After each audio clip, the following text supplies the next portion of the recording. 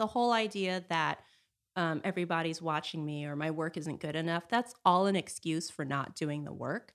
And I know so many people who tell me that they're not going to put anything out there until it's perfect. And I'm like, you know what? You're just never going to put anything out there. And that is all a delay tactic. And you just have to do it.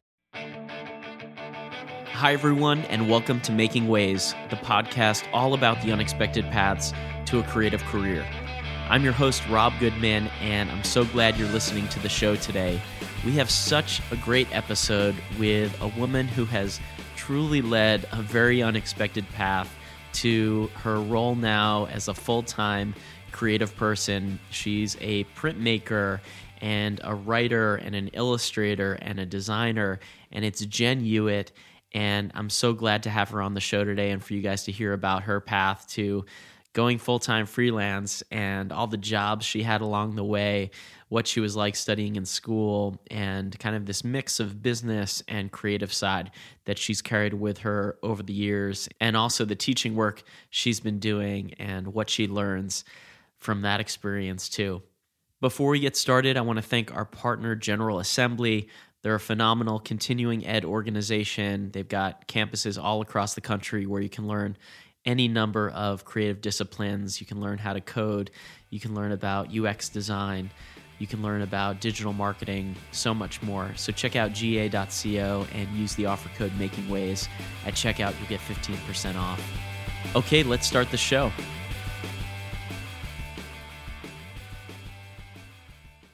Jen, thanks so much for joining the show. Thanks for having me. Yeah, it's great to have you here. And I'd love to start off by hearing a little bit about what you do as a printmaker and a surface pattern designer. Great. Well, I'm also, in addition to be a printmaker and a surface designer, I'm also a teacher and soon to be a writer. So I do a lot of work designing patterns as well as printing my own fabric and using that fabric for different kinds of projects that I sell. I'm also a fine art printmaker, meaning I do very limited editions or I do one-offs. I do some license work, meaning I create patterns on the computer and license those out to other companies for their use. And then I also teach printmaking. Okay, so just that. Just that. Just a all lot of of that. different things. Yeah, and I'm so excited to talk to you because you have had a really interesting path to get to where you are today and have this amazing, multifaceted, creative career. And I'd love to hear about maybe when you started drawing and illustrating and doing design, when that began for you. I can't think of a time when I wasn't drawing or illustrating or making things in my life.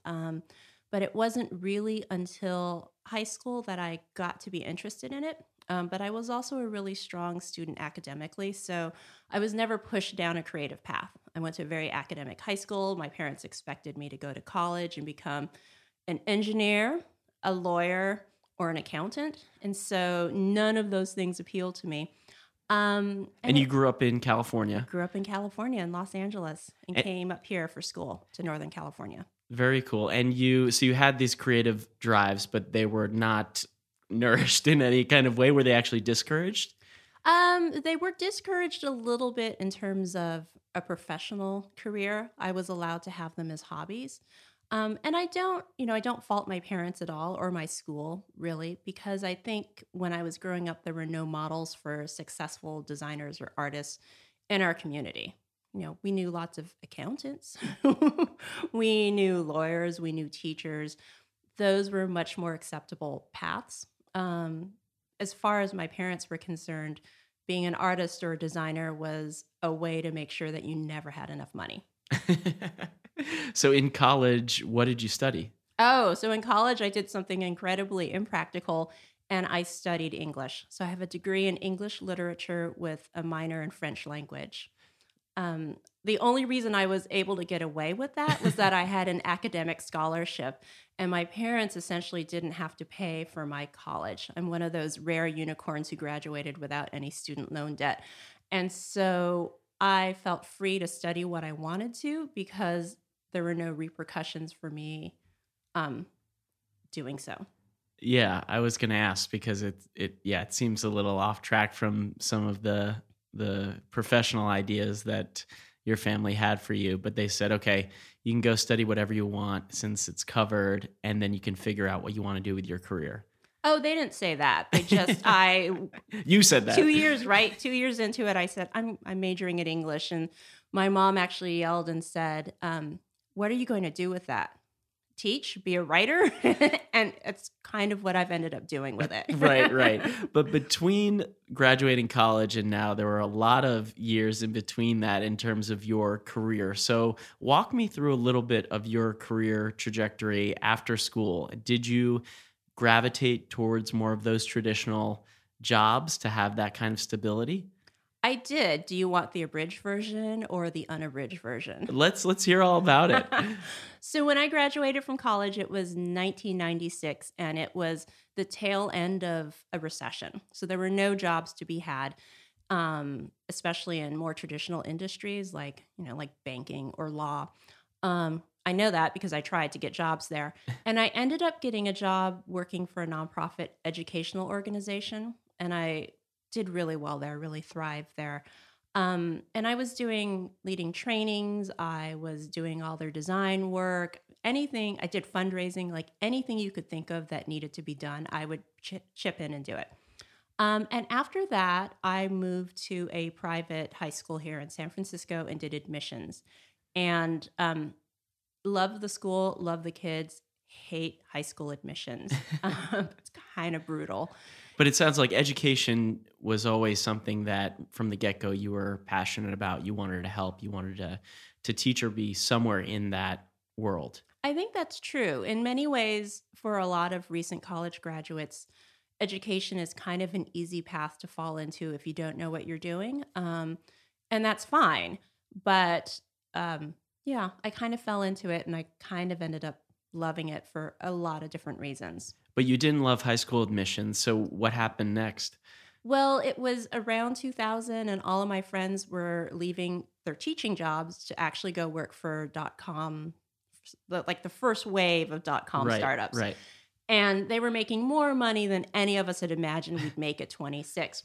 And so I decided I was going to start my own business. And instead of doing something like super cool and tech savvy, I started a stationery business.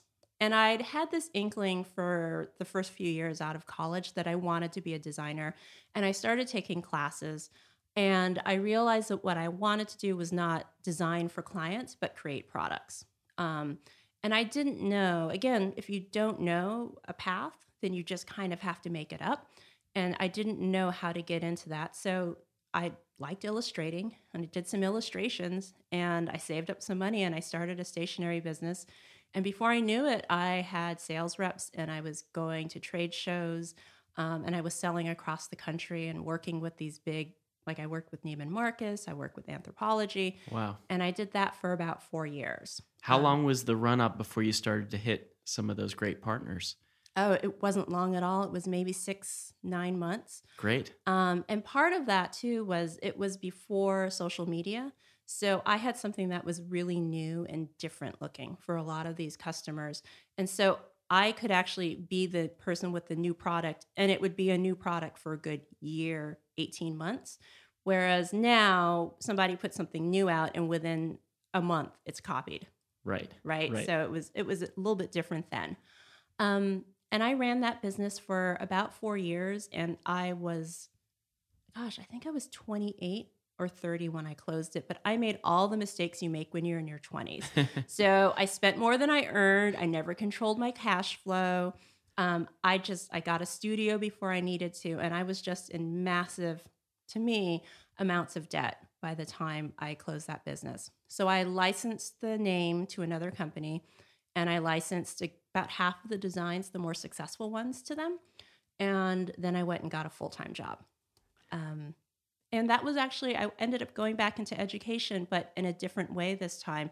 I went to an e-learning company that was... So you got in a little bit on the tech side. Yeah, a little bit on the tech side, like after the tech boom, so 2004. Okay. As people were kind of clawing back up to stand up the business again. Yep. And so I was doing HR and operations and some finance for this e-learning company that did corporate custom classes for corporate clients. So we were working with Cisco and Google and Symantec, and doing really cool custom work. But I wasn't doing any of the creative stuff. I was staffing up the projects. I was writing the proposals. I was doing the budgets.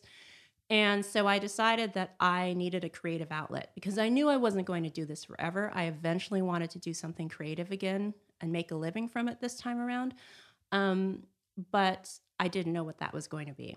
And do you enjoy both sides of the coin? Do you enjoy kind of the business and the project management and the analytical accounting kind of side of things? I do, actually. I think I have a really operational mind. Like my dad had studied to be a draftsman. And so I think there's something that's both really artistic about that and creative, but also very much has to deal with process. And so you always knew you wanted to get back into the creative side. So what happened in terms of transitioning? Did you keep a side hustle going when you were at the e-learning company for art and creative explorations, or did you just kind of flip a switch at a certain point? I think I just flipped a switch at a certain point. I didn't have a side hustle going on. I was working this new job in this new industry for me, and I needed to focus for the first couple of years and kind of get up to speed and feel really confident doing what I was doing. And then once I hit that nice stable plateau, that's when everything shifted for me. And I thought, okay, I'm working with these amazing designers and I do nothing creative. So I decided to take a screen printing class just like on a whim. It interested me. Etsy had just come around, and so a lot of people were printing posters, and I thought I could probably do that.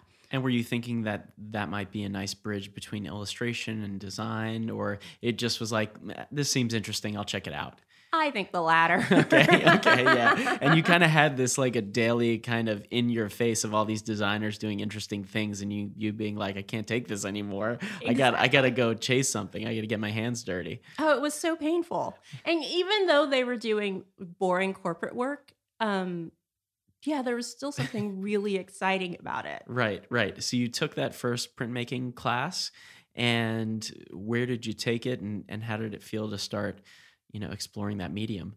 It was pretty incredible.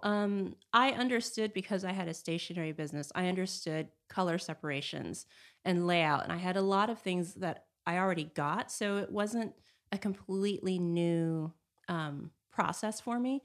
But it was really exciting to me to be able to control not just the creative design part of it, but also the production, which is what I didn't have when I had the stationery company because I was always sending things off to a printer and carrying huge amounts of inventory. So suddenly I was the one responsible for the inventory and I could print as much or as little as I wanted to. And the only investment was my time, which at the time felt cheap because I was being paid by someone else to work 40 to 60 hours a week. And so I started putting things on Etsy. A lot of that work was not very good that I was putting out there, but it didn't really matter. I think it was just important for me to put it out there. And did you think that at the time, or you think that now that you've been at it for a while? At the time, did you feel like, hey, I'm not really in love with this, but let me just get something going? Or were you happy with where you were at? Oh, I thought it was the bomb. Okay. Well, because I was going to say, I think a lot of people might feel inhibited out there listening about putting things up online or for sale if they feel like it's not quite good enough. But I'm glad you loved it. Now looking back, you've obviously evolved so much. You can look at that work in a different light. But maybe for listeners, it's kind of important maybe sometimes to just kind of go for it, make stuff, get it up there, start getting feedback and keep going. Well, and one of the things I had learned from having a business before was that in the early stages, no one cares. No one notices you. No one's following you. And again, this was really before social media. I mean, Etsy was one of the Blogger had just come along, right? Yep. We were still calling it Web 2.0 in those days. And so that flexibility was new and people were still really exploring it. And so there was a lot of experimentation and a lot of people who blogged about very, very personal things. Flickr was still a thing, and people would you weren't thinking about, I'm only going to post my very best photo. Right. People would post like 400 photos Yes, in I a month. I think there's still Flickrs like floating out there, like all our past lives are buried somewhere on a Yahoo server. Seriously. But I like that when you're starting out, kind of assuming that there's less of a spotlight on you, that can be a little bit creatively freeing, like experiment, and take some risks. I mean, I think you should always take risks, but maybe early on, that's kind of a nice flexibility you have. Well, and I also think the whole idea that everybody's watching me or my work isn't good enough, that's all an excuse for not doing the work. And I know so many people who tell me that they're not going to put anything out there until it's perfect. And I'm like, you know what? You're just never going to put anything out there. And that is all a delay tactic. And you just have to do it. Otherwise, you're never going to do it. And you telling me that makes me think I'm not going to take her seriously or him seriously, because it's just all hot air. Well, what do you say? I mean, what do you say to get them over the hump of being like, it doesn't have to be perfect. Just move forward. I mean, how do you encourage them, I guess, to get over their own inhibitions? Oh, sometimes I don't bother to encourage people, because I think a lot of times people want permission from whoever they deem to be more successful than they are to say, everything you're doing is perfect. You're all good. Go ahead and do that. And I don't feel like I can be that person or should be that person. That a lot of that is really internal and just getting over yourself and putting it out there. And I am fairly confident now, but I was not in my 30s. I'm 42 now, and I had to work really hard at it. And I think part of the exercise, I mean, it is an exercise, right? It's just constantly putting yourself out there and not being beaten down and realizing, oh, this is a muscle, right? I'm just going to keep growing it and growing it and growing it. And I think people need to go through that process.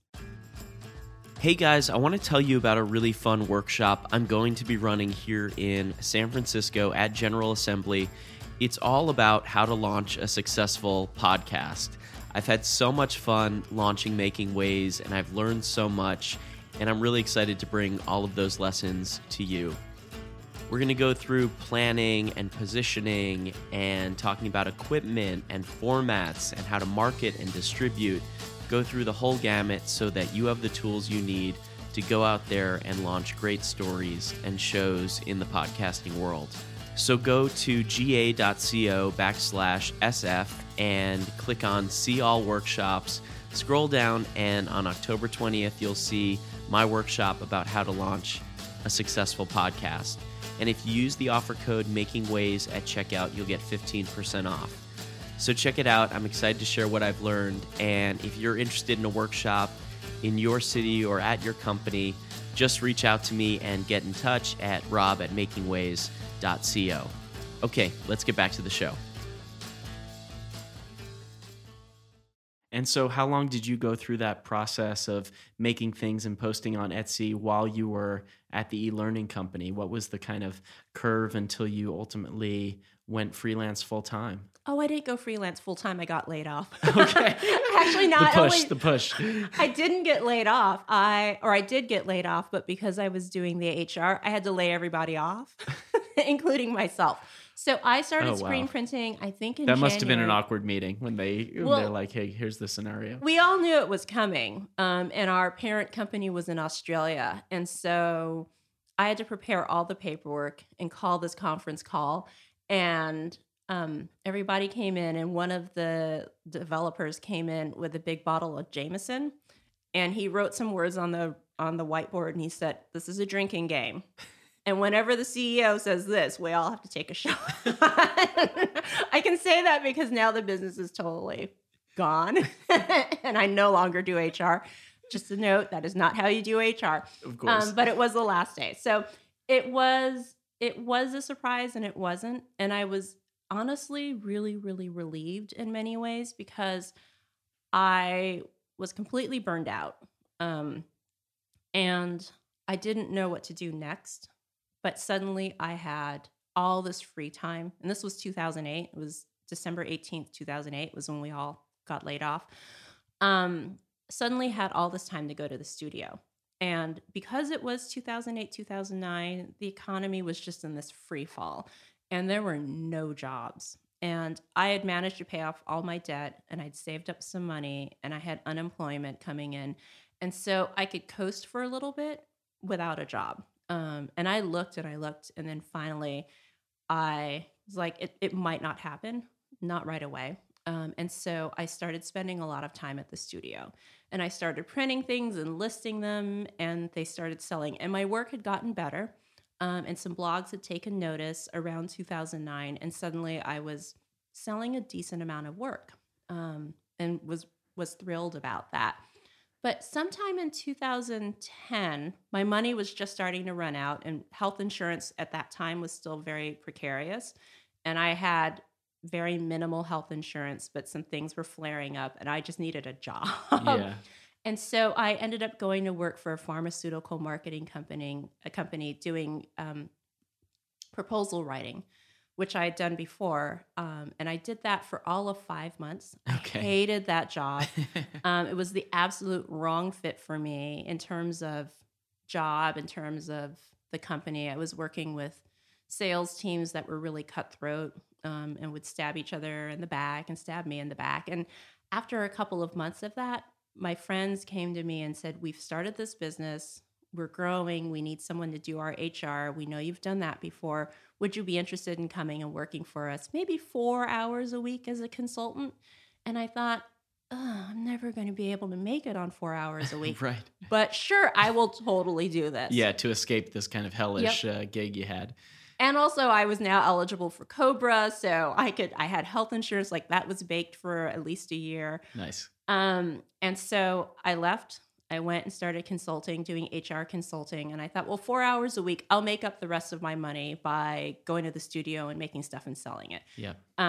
Which ended up not happening for a while because the CFO, who was also a consultant of this company, referred me. He liked me and referred me to a couple of his clients, and they started referring me.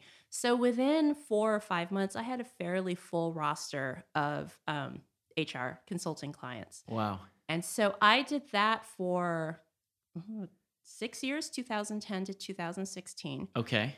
I would consult anywhere from that original 4 hours a week to I helped start a company. And so that took me about 32 hours a week, which although when you're starting a company, it may only be 32 hours a week on site. It's like your entire life. So I Right. did that for a year and I had a meltdown and I had to leave. And the past couple of years, I started teaching my block printing classes and I started teaching online and in person. And at a certain point, the income I was making from that was fairly close to the income I was making from my consulting. So I could start to ramp down my consulting work and ramp up the teaching work. And teaching led to other things, like it led to a book deal. It led to some other online classes that I teach.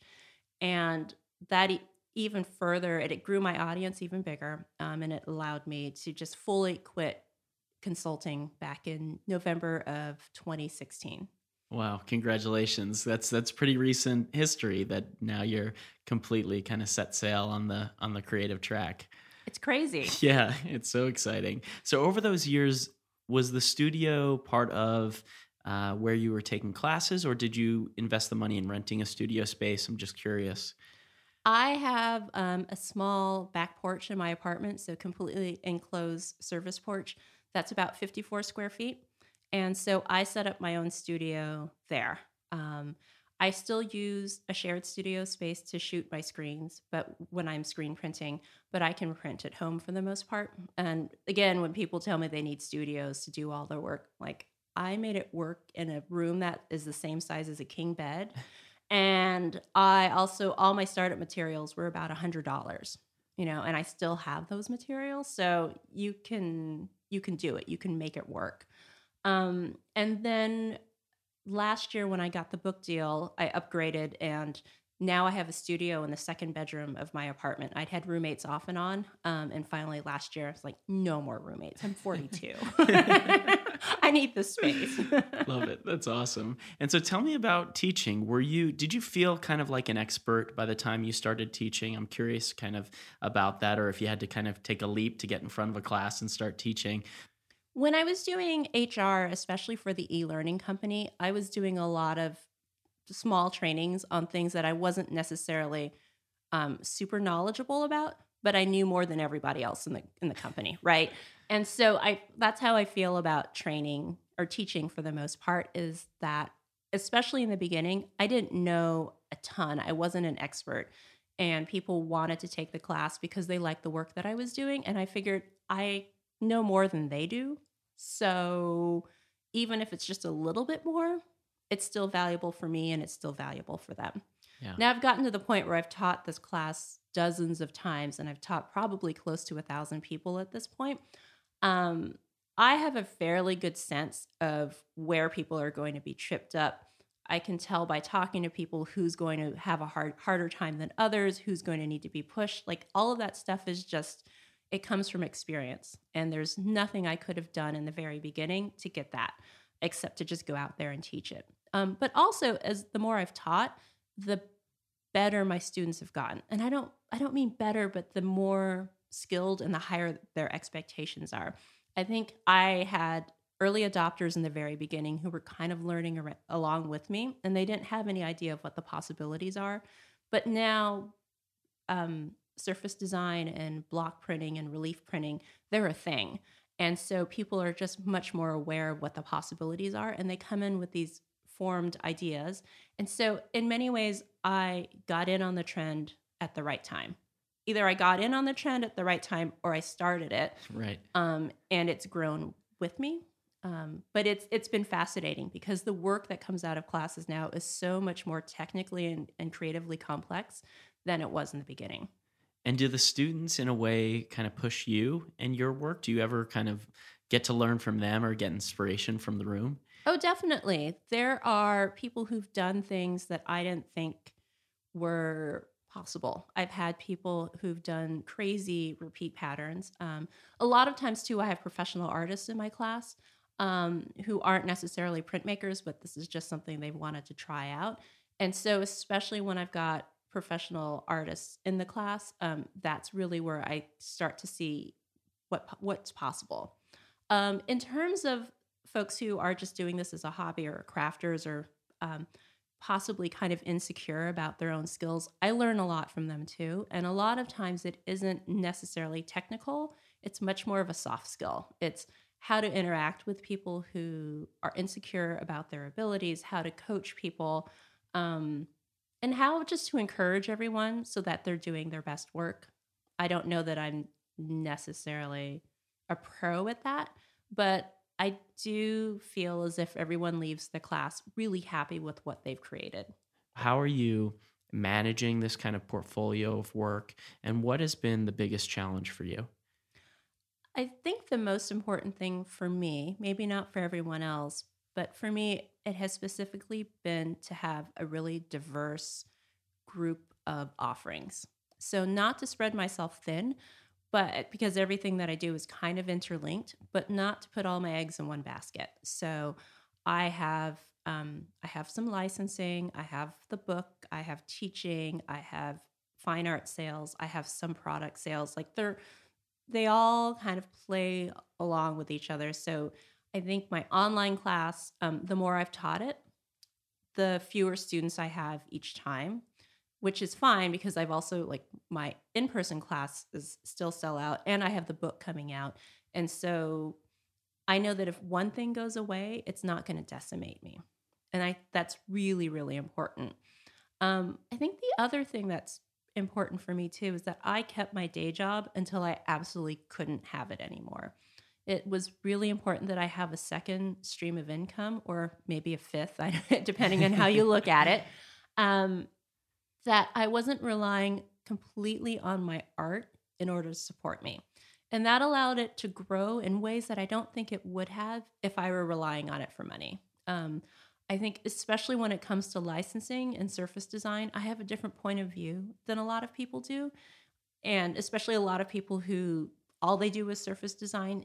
partly because I'm not following trends, partly because I don't have to follow trends, because I can rely on all these other things to support me. I don't have to constantly be on top of whatever is hot right now in order for my work to sell. It really allowed me to develop a voice. And consulting money, I've got to say, is really nice money. So you can control your hours if you're lucky enough to live in a place like the Bay Area where there are tons of consulting gigs to be had. But I got to set my own hours. I got to charge a very high hourly rate. I could ramp up and ramp down as I needed to. I was just really fortunate in that. So tell me a little bit about your point of view in terms of your art. You make such beautiful work, and people who are listening will be able to go to the website and check it out. But what's behind it for you from an artistic perspective? Oh my gosh, it's the artist statement question. No pressure. So I'm really interested in landscape and in nature, which sounds like a very hokey art thing to say, except that the ways that I'm interested in these things have to do with reducing them to their simplest, most interesting forms. So while the work that I do can be technically complex and very layered, often the individual prints are very, very simple, if that makes sense. Mm-hmm. And I think on top of that, too, I also have a printmaker's idea about color. And for people who don't really understand printmaking, you're often thinking in terms of layers and color separations before you even think about specific colors. So you're figuring out what the design is going to be, how many colors you want it to be, what colors are going to go where, and then you experiment with the colors when you execute. And so a lot of times my work has very unnatural colors in very natural settings. So that's because I haven't been thinking that. I just had a show that was pictures of weeds, essentially prints, repeat patterns of all the different kinds of weeds you find in Golden Gate Park. And that's weeds, plural. I know this is California. But I was thinking about the layout first. And so something like mallow, which is normally green, ended up being this bright pink color. Clover ended up being brown. And that was because I don't really care about the color in the design process. I only care about the color in the execution of it. So cool. And so you mentioned your book a couple of times. Tell me what's going to be in the book. Is it lessons about how to screen print? Is it about creative business development? Tell me about the book. It is going to be called Print Pattern Sew, and it's based on a project that I did in 2015 of the same name. And in 2015, I decided I was going to block print fabric, so block print yardage every month, and then sew a piece of clothing using that yardage. And so the book is actually based on that project, and I teach you how to design your print, how to carve it, how to print repeat patterns. We have 3 different types of repeat patterns in there, I think. 3? Is that right? Or 4? I think 4. I'm just proofing the manuscript right now. I should know these things. When is it coming out? May 2018. Awesome. 9 months. 9 months. And then it has applications for your printed fabric. So simple projects such as scarves or even shoes, all the way up to a jacket or a dress. Very cool. Well, Jen, it's been so great talking to you and so glad to meet you. I love your work and I'm wishing you continued success. Thanks so much for coming. Thanks so much for inviting me. Okay, that was the conversation with Jen Hewitt. Jen, thank you so much for joining the show and walking us through your experiences in your career and how you ultimately got to where you are and leading this amazing, fulfilling kind of mixed portfolio of a creative life and profession. If you'd like to learn more about Jen and see her beautiful artwork, go to jenhewitt.com. That's JenHewett.com. And be sure to check out our website, makingways.co. Every week I do new illustrations of our guests. I have articles there that go beyond the episode and show notes so you can really get into the details on what we discussed during our conversations. You can follow Making Ways on Twitter at making_ways or on Instagram at making.ways. We're on Medium. Be sure to sign up for our newsletter for even more behind the scenes goodies and information about upcoming events. Making Ways is engineered by Jim Heffernan at TTO Productions. Our intro music is by the Sandworms, and we've got music by Jim Heffernan in the episode too. Check out Jim's work as a musician and a producer at ttoproductions.com. Okay, have a great week.